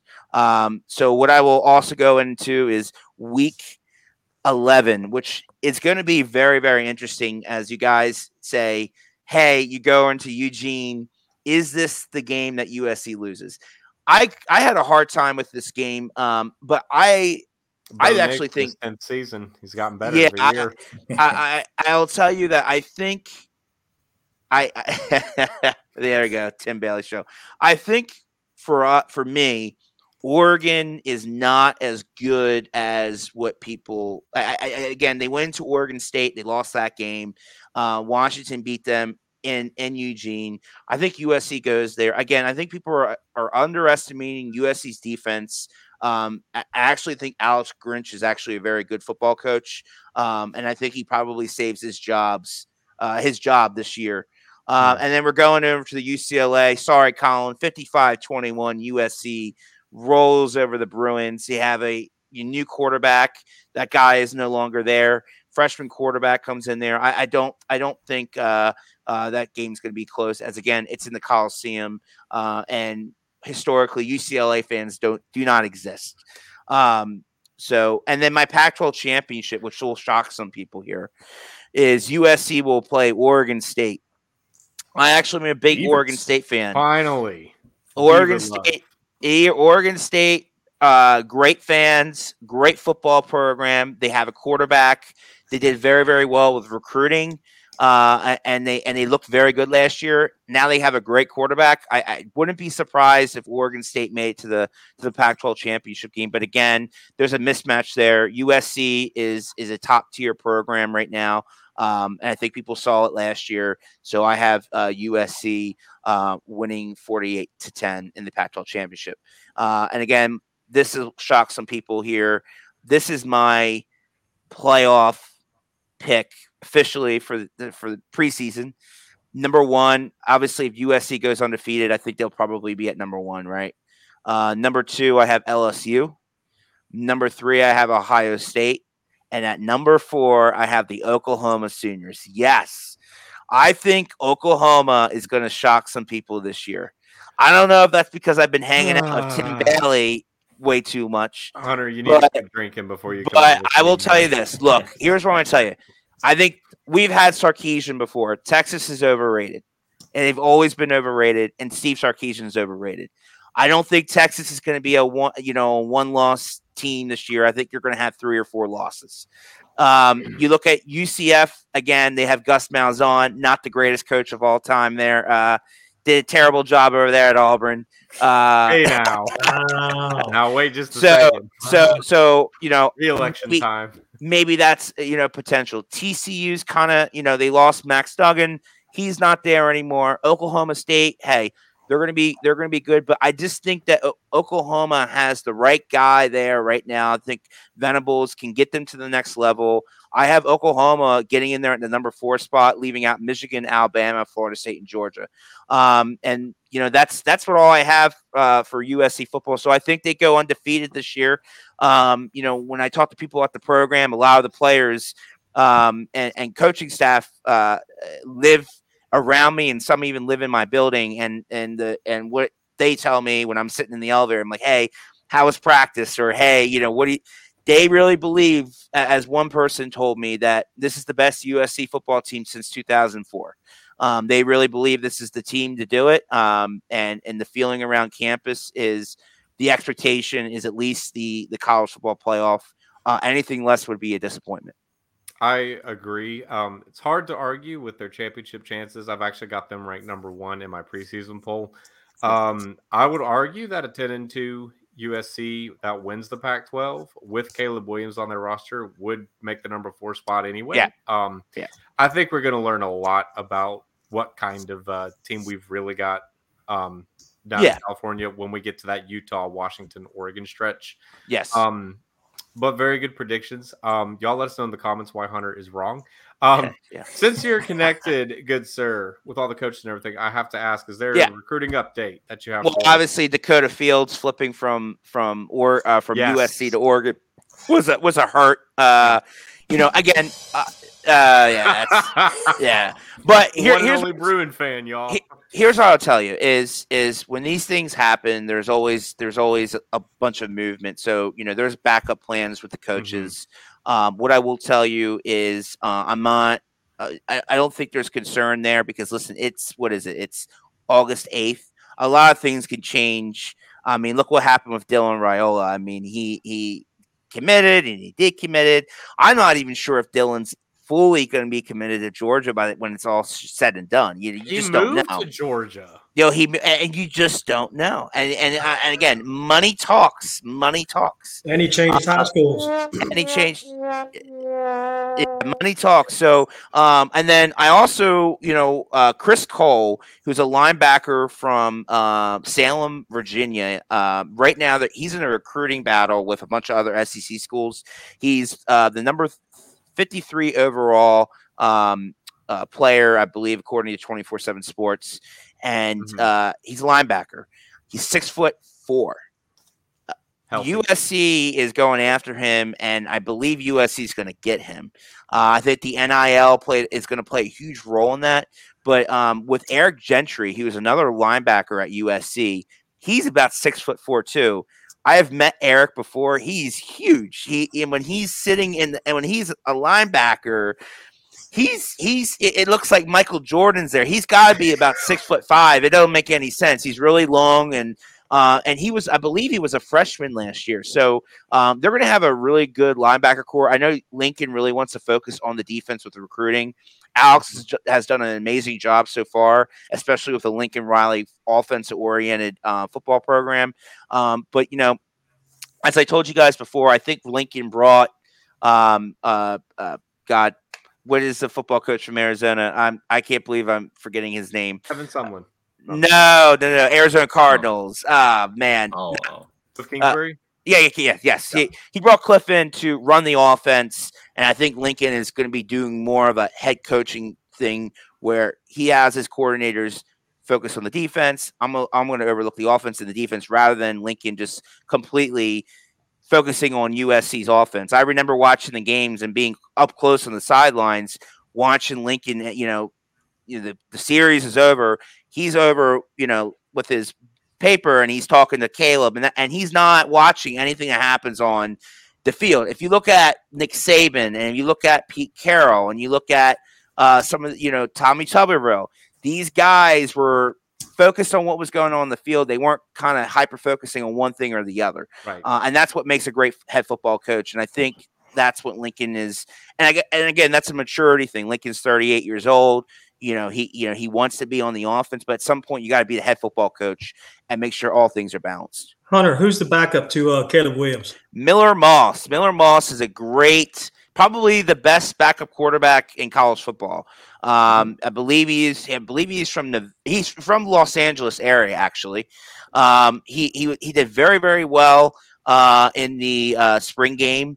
And then our third backup, which would be Malachi Nelson, who was the number 1 overall football player last year quarterback. He did all right. Loaded. Yes. I think when it's all said and done, Malachi will probably be the backup quarterback next year when we play LSU if Caleb Williams decides to forego his senior year, which actually, according to my sources, is not completely set and done of him going to the NFL. So, that will be interesting if it happens. I doubt it that he would stay another year.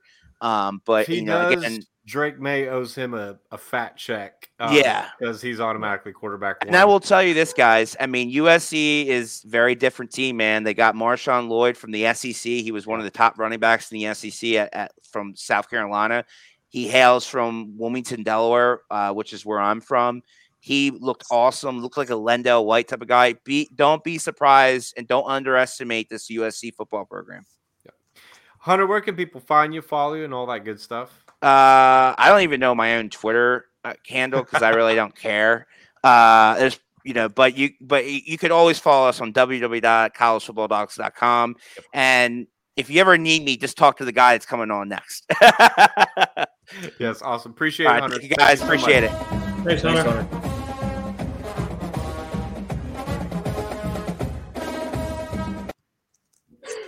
I want my own walk-up music. And it's not even going to be a college football song. I'm gonna Eagle. I no longer want my own walk-up. No, give me that Country Roads one. The Mountaineers one. Inside joke. Y'all wouldn't get it. Perfect. Well, we're just off the field right now. Out. He's fired. What are you trying to say, Hunter? All right. Well, we've got one more guest for all of y'all. I'm excited that he's joined the Dog Sports Media Network. He's going to have his own show coming up, which we'll preview in just a second. Please welcome Mr. Tim Bailey to the College Football Dogs podcast. Mr. Bailey, can you hear me? I can hear you. How's it going? It's going good. He gets walk-up music. I'm filing a lawsuit or something. I need. This is ridiculous. I don't even have my own. All right. And he's got his fancy background. I mean, I know, he's right? years ahead of us. It's got a little cartoon right there. It's like he's going to have a show or something later. This is actually UCLA football in the background here. But you're not even. Oh, so are you one of those mythical UCLA fans? I thought you were a Sooner, good sir. I am not. I grew up in Oklahoma, so I'm part of that cult. But I mean, as much as I love my Sooners, I cover and just love college football. And, for me, it's about the game as a whole and not necessarily, just Oklahoma. So always been pretty leveled in that sense and like to, cover the sport nationally. So, yeah.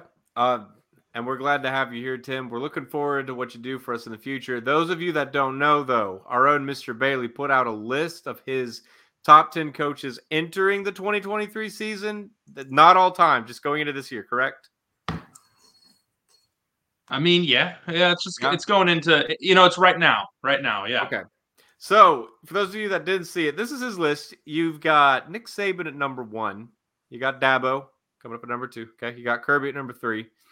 Again, folks, this is going into this year.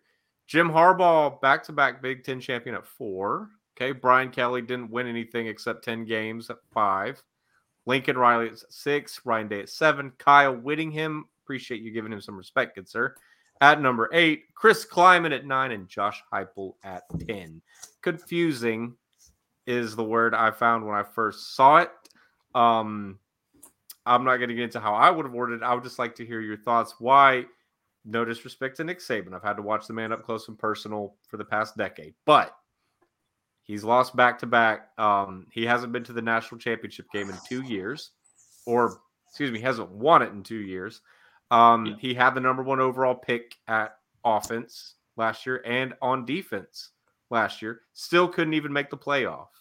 And if you look at what Hugh Freeze has done on the recruiting trail, he's starting to slip a little bit. And it looks like he's already got his retirement home in Jupiter, Florida. I'm confused, good sir. Why is Nick at number 1 for you this year and Kirby Smart, the heir apparent, all the way at number 3? So I guess when I'm saying current, I'm not just looking at 2 years. If you looked at the last 2 years only, perhaps you could make you would make the argument for Kirby Smart for the last 2 years. Dominic was so mad he left. But, I mean, the reality is Nick Saban's at the top of this hill. I mean, the way he's recruiting, he has the best roster in the country every year. He continues to get new coordinators, and it doesn't make much of a difference. Last year, they missed the college football playoff, and while it's true They lost a couple of extremely close games on the road against very good opponents, and Bryce Young wasn't healthy all year, and he makes a big difference for that team. I don't think he was at 100% when they played LSU. I think 100% Bryce Young, they probably get through that game. Tony, your thoughts? The Tennessee game, yeah. Bryce did make a great play. I mean, to take the lead in the fourth quarter, and you do got to credit LSU for getting it to overtime and winning it there. So I'm not trying to take anything away from LSU, but Alabama's had a little bit of bad luck, which is you could argue it's a little karma. I mean, in some sense, because to start his run at Alabama, Nick had quite a bit of luck. I mean, the first national championship when Colt McCoy got hurt and getting the benefit of the doubt a couple of times over some teams that maybe were more deserving, like in 2011 or 2012, or Ohio State being banned from bowl games because players traded their own championship apparel for tattoos because the NCAA is, in all their knowing wisdom, So there's been some luck for Saban, and so I'm not trying to dismiss what Kirby's done. I think he's done a great job, and he's built a great program.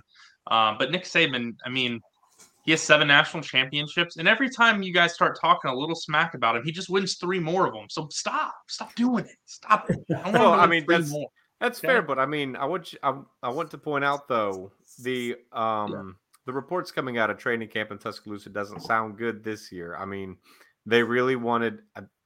I'll be honest. When Twali Tagovailoa said he was offered money, my first thought was Alabama, but they were looking at everybody in the portal, and they wound up with Tommy Buckner, the guy that threw 4 interceptions against South Carolina, just to play under Tommy Rees, who was like Saban's 4th choice for offensive coordinator, and he's only got his 4th choice for defensive coordinator in Kevin Steele. He kicked the tires on Jeremy Pruitt, but I guess he didn't want to get caught yet, so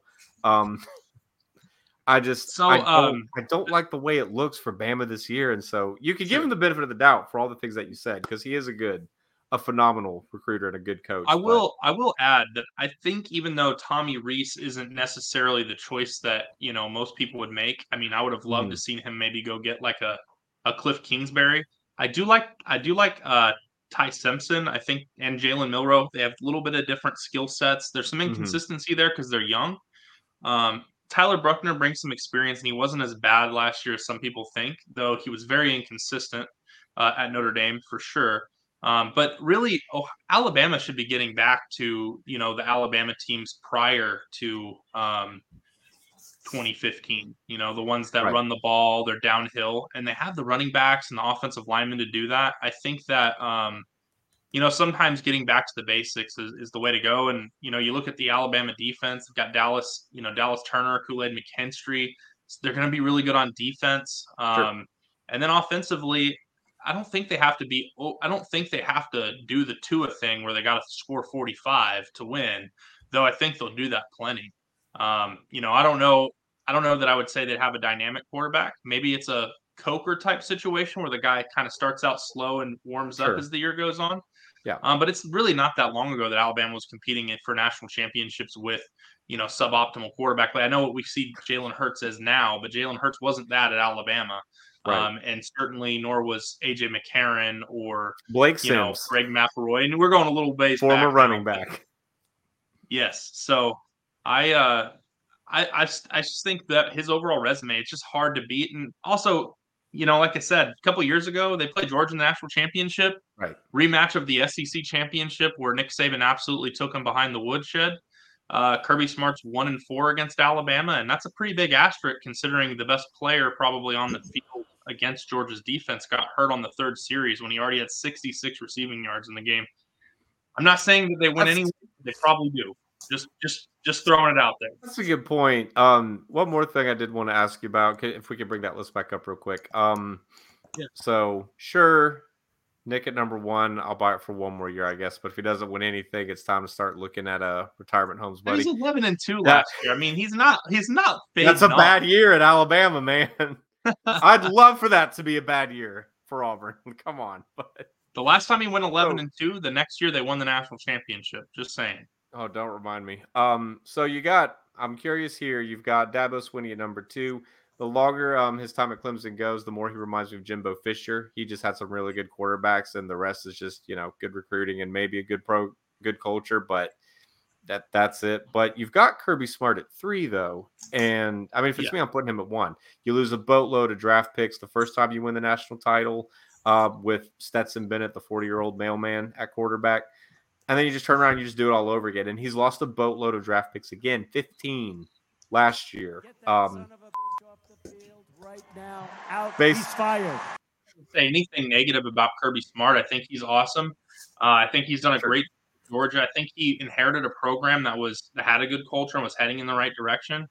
From Mark Richt, who, there's a lot of memes about him, but there's no question that they had a good football program. What Dabo Swinney did is almost impossible to do in college football. He took a program that was, quite frankly, completely irrelevant to any scene in college football. The only scene that it mattered in was the state of South Carolina. Mm-hmm. He took over a program that fired a coach, became an interim. They weren't even sure what they cared about with football. They gave him a shot. Sure. He had a couple of lackluster years, started to recruit a few good players in a good spot, and he built something that is pretty impossible to do. And I think as a whole, you look at what Dabo's done and you look at what Kirby's done.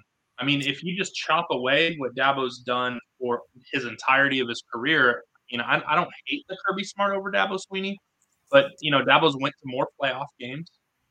He's played in more national championships. He's had more guys sitting at the Heisman Trophy ceremony.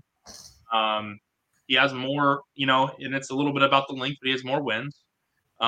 Just everything that Kirby has done is not something that Dabo hasn't. The only one he did that didn't do was back-to-back, but Dabo has 2 himself. So it's just hard for me to put Smart over Dabo, considering Dabo just has, he has more in the tank. And yeah, the last 2 years have been lackluster. I mean, for what Clemson's been, but they've won the last 2 years. They've won 21 games. It's not like they've just started to stink or anything like that. They just won the ACC championship.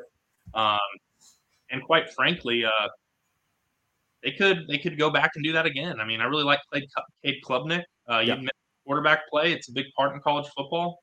Georgia loses theirs. I'm not sure that they're necessarily downgrading in Carson Beck. I think Carson Beck's more talented than Stetson. But they lost Todd Monken, and I'm sorry, that's a brutal loss for them. Yeah. I mean, what he was able to do with the personnel at quarterback is phenomenal. And Mike Bobo hasn't had like a top 80 offense in a decade. So yeah, I'm not really sure what happened there. You're Georgia. You have the brand that you have. Yeah.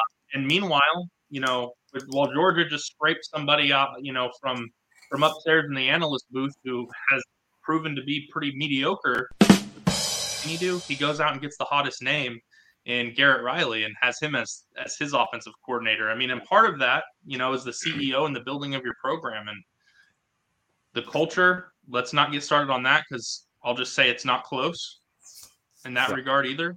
I think that's fair to say. Anybody that's been paying attention to what's happening in Athens over this offseason, and what we already know is happening in Clemson, that's not a close race there. Clemson's culture is much more buttoned up than what you see at Georgia. So Georgia's a great football program. They're going to continue to win games. They're going to continue to do well. And Kirby may not be done winning national championships. And certainly if he does more to surpass Dabo, I don't mind moving him up.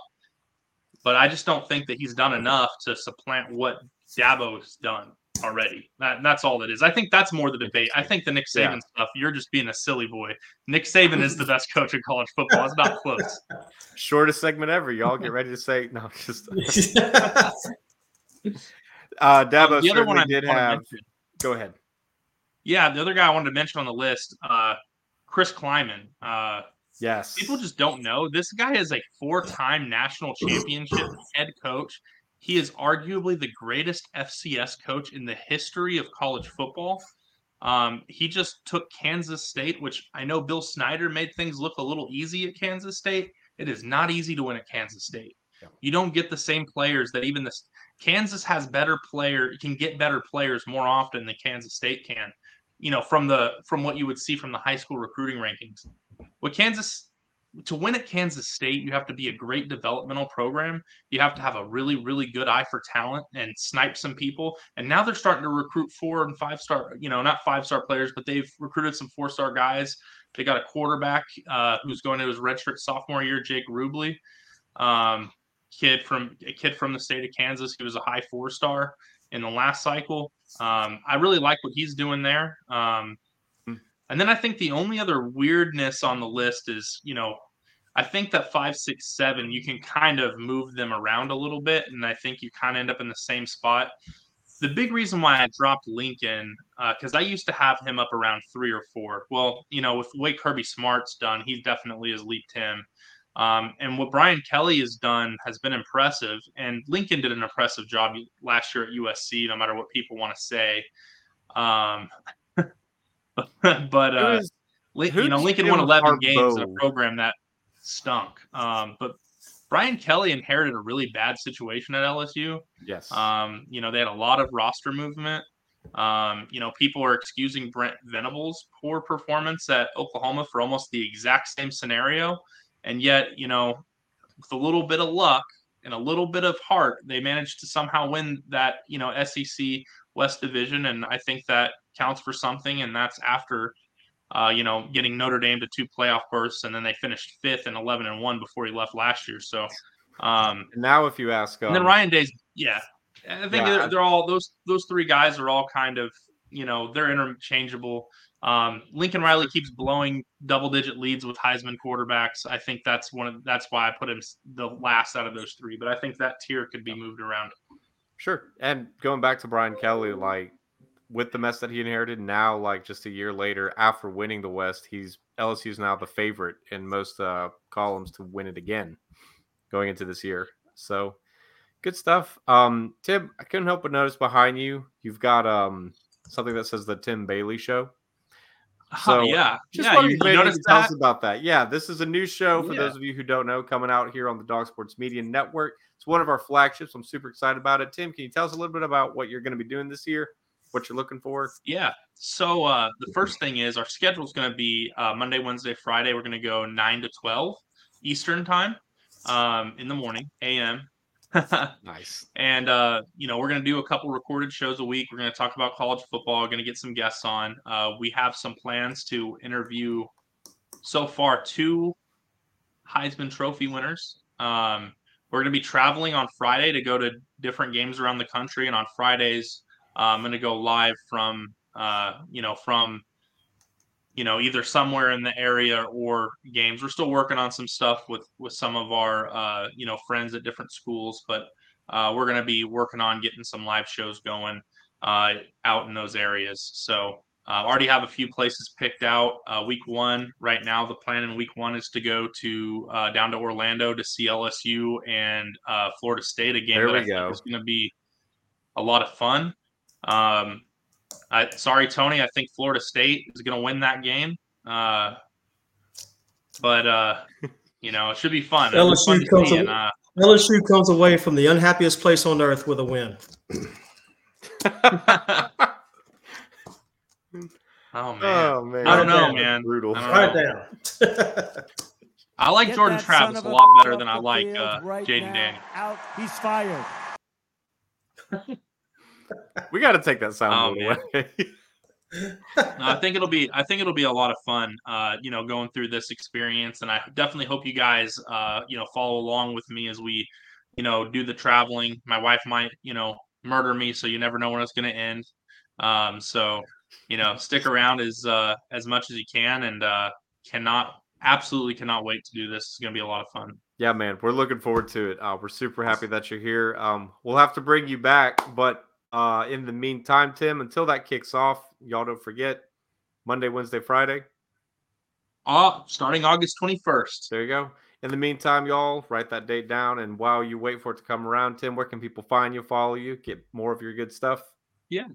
So on Twitter, at Real Tim Bailey and at Tim Bailey Show on Twitter. On Facebook, The Tim Bailey Show. And of course, the best college football group on any social platform, College Football Frenzy. Definitely come join our group.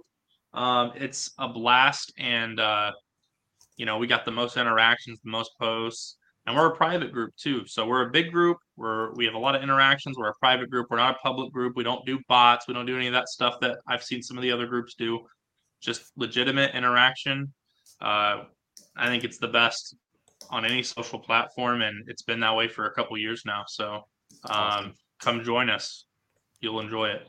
Yes, sir. Awesome. Tim, appreciate it, brother. Thank you so much for Tim. coming on. We'll talk to you later. Awesome. Well, we're going to wrap things up here in a second, but first a quick word again from our friends over at Bones Coffee Company. What's the difference between these two identical cups of coffee?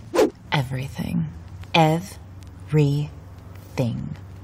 Boring, basic coffee is leaving you dead inside. Thank the Dark Lord, there's Bones Coffee. Small batch, full-bodied coffee infused with the most mind-melting flavors in the world. Or underworld. Oh, I've had flavored coffee before. I've had flavored coffee before. You haven't had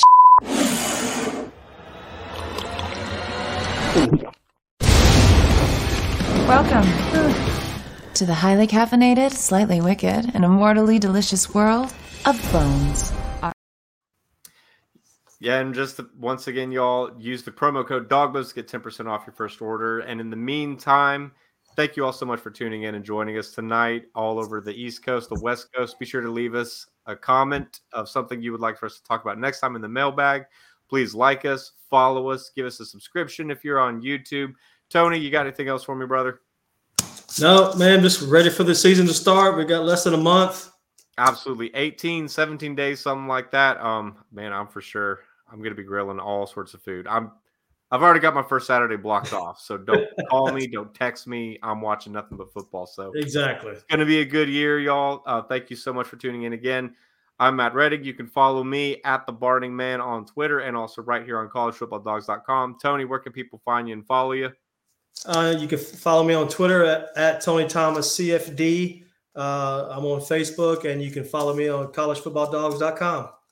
And Dominic is also on collegefootballdogs.com, but you can also find him at the Sunbelt Syndicate. I think the Michigan fans finally found his house, so that's why he had to bow out, but we'll catch up with him later. Again, I'm Matt. That's Tony. We'll see y'all next time. War Eagle. Well, I guess if this thing comes up short, he can field it and run it out. All right, here we go. In this game, every second counts. From first down to fourth down. And every play in between. Turning mere seconds into monumental moments. And now it's a total scramble, emergency mode for the unbeaten home. And not just the moments in season, but also in practices, the locker rooms, recruiting sagas, all the hard work it takes to get to moments like this. Hendon Hooker can't take a sack. Double clutches, throws. It is caught. Do they get the timeout? Or this one. And he scores on the last play of the game. Unbelievable.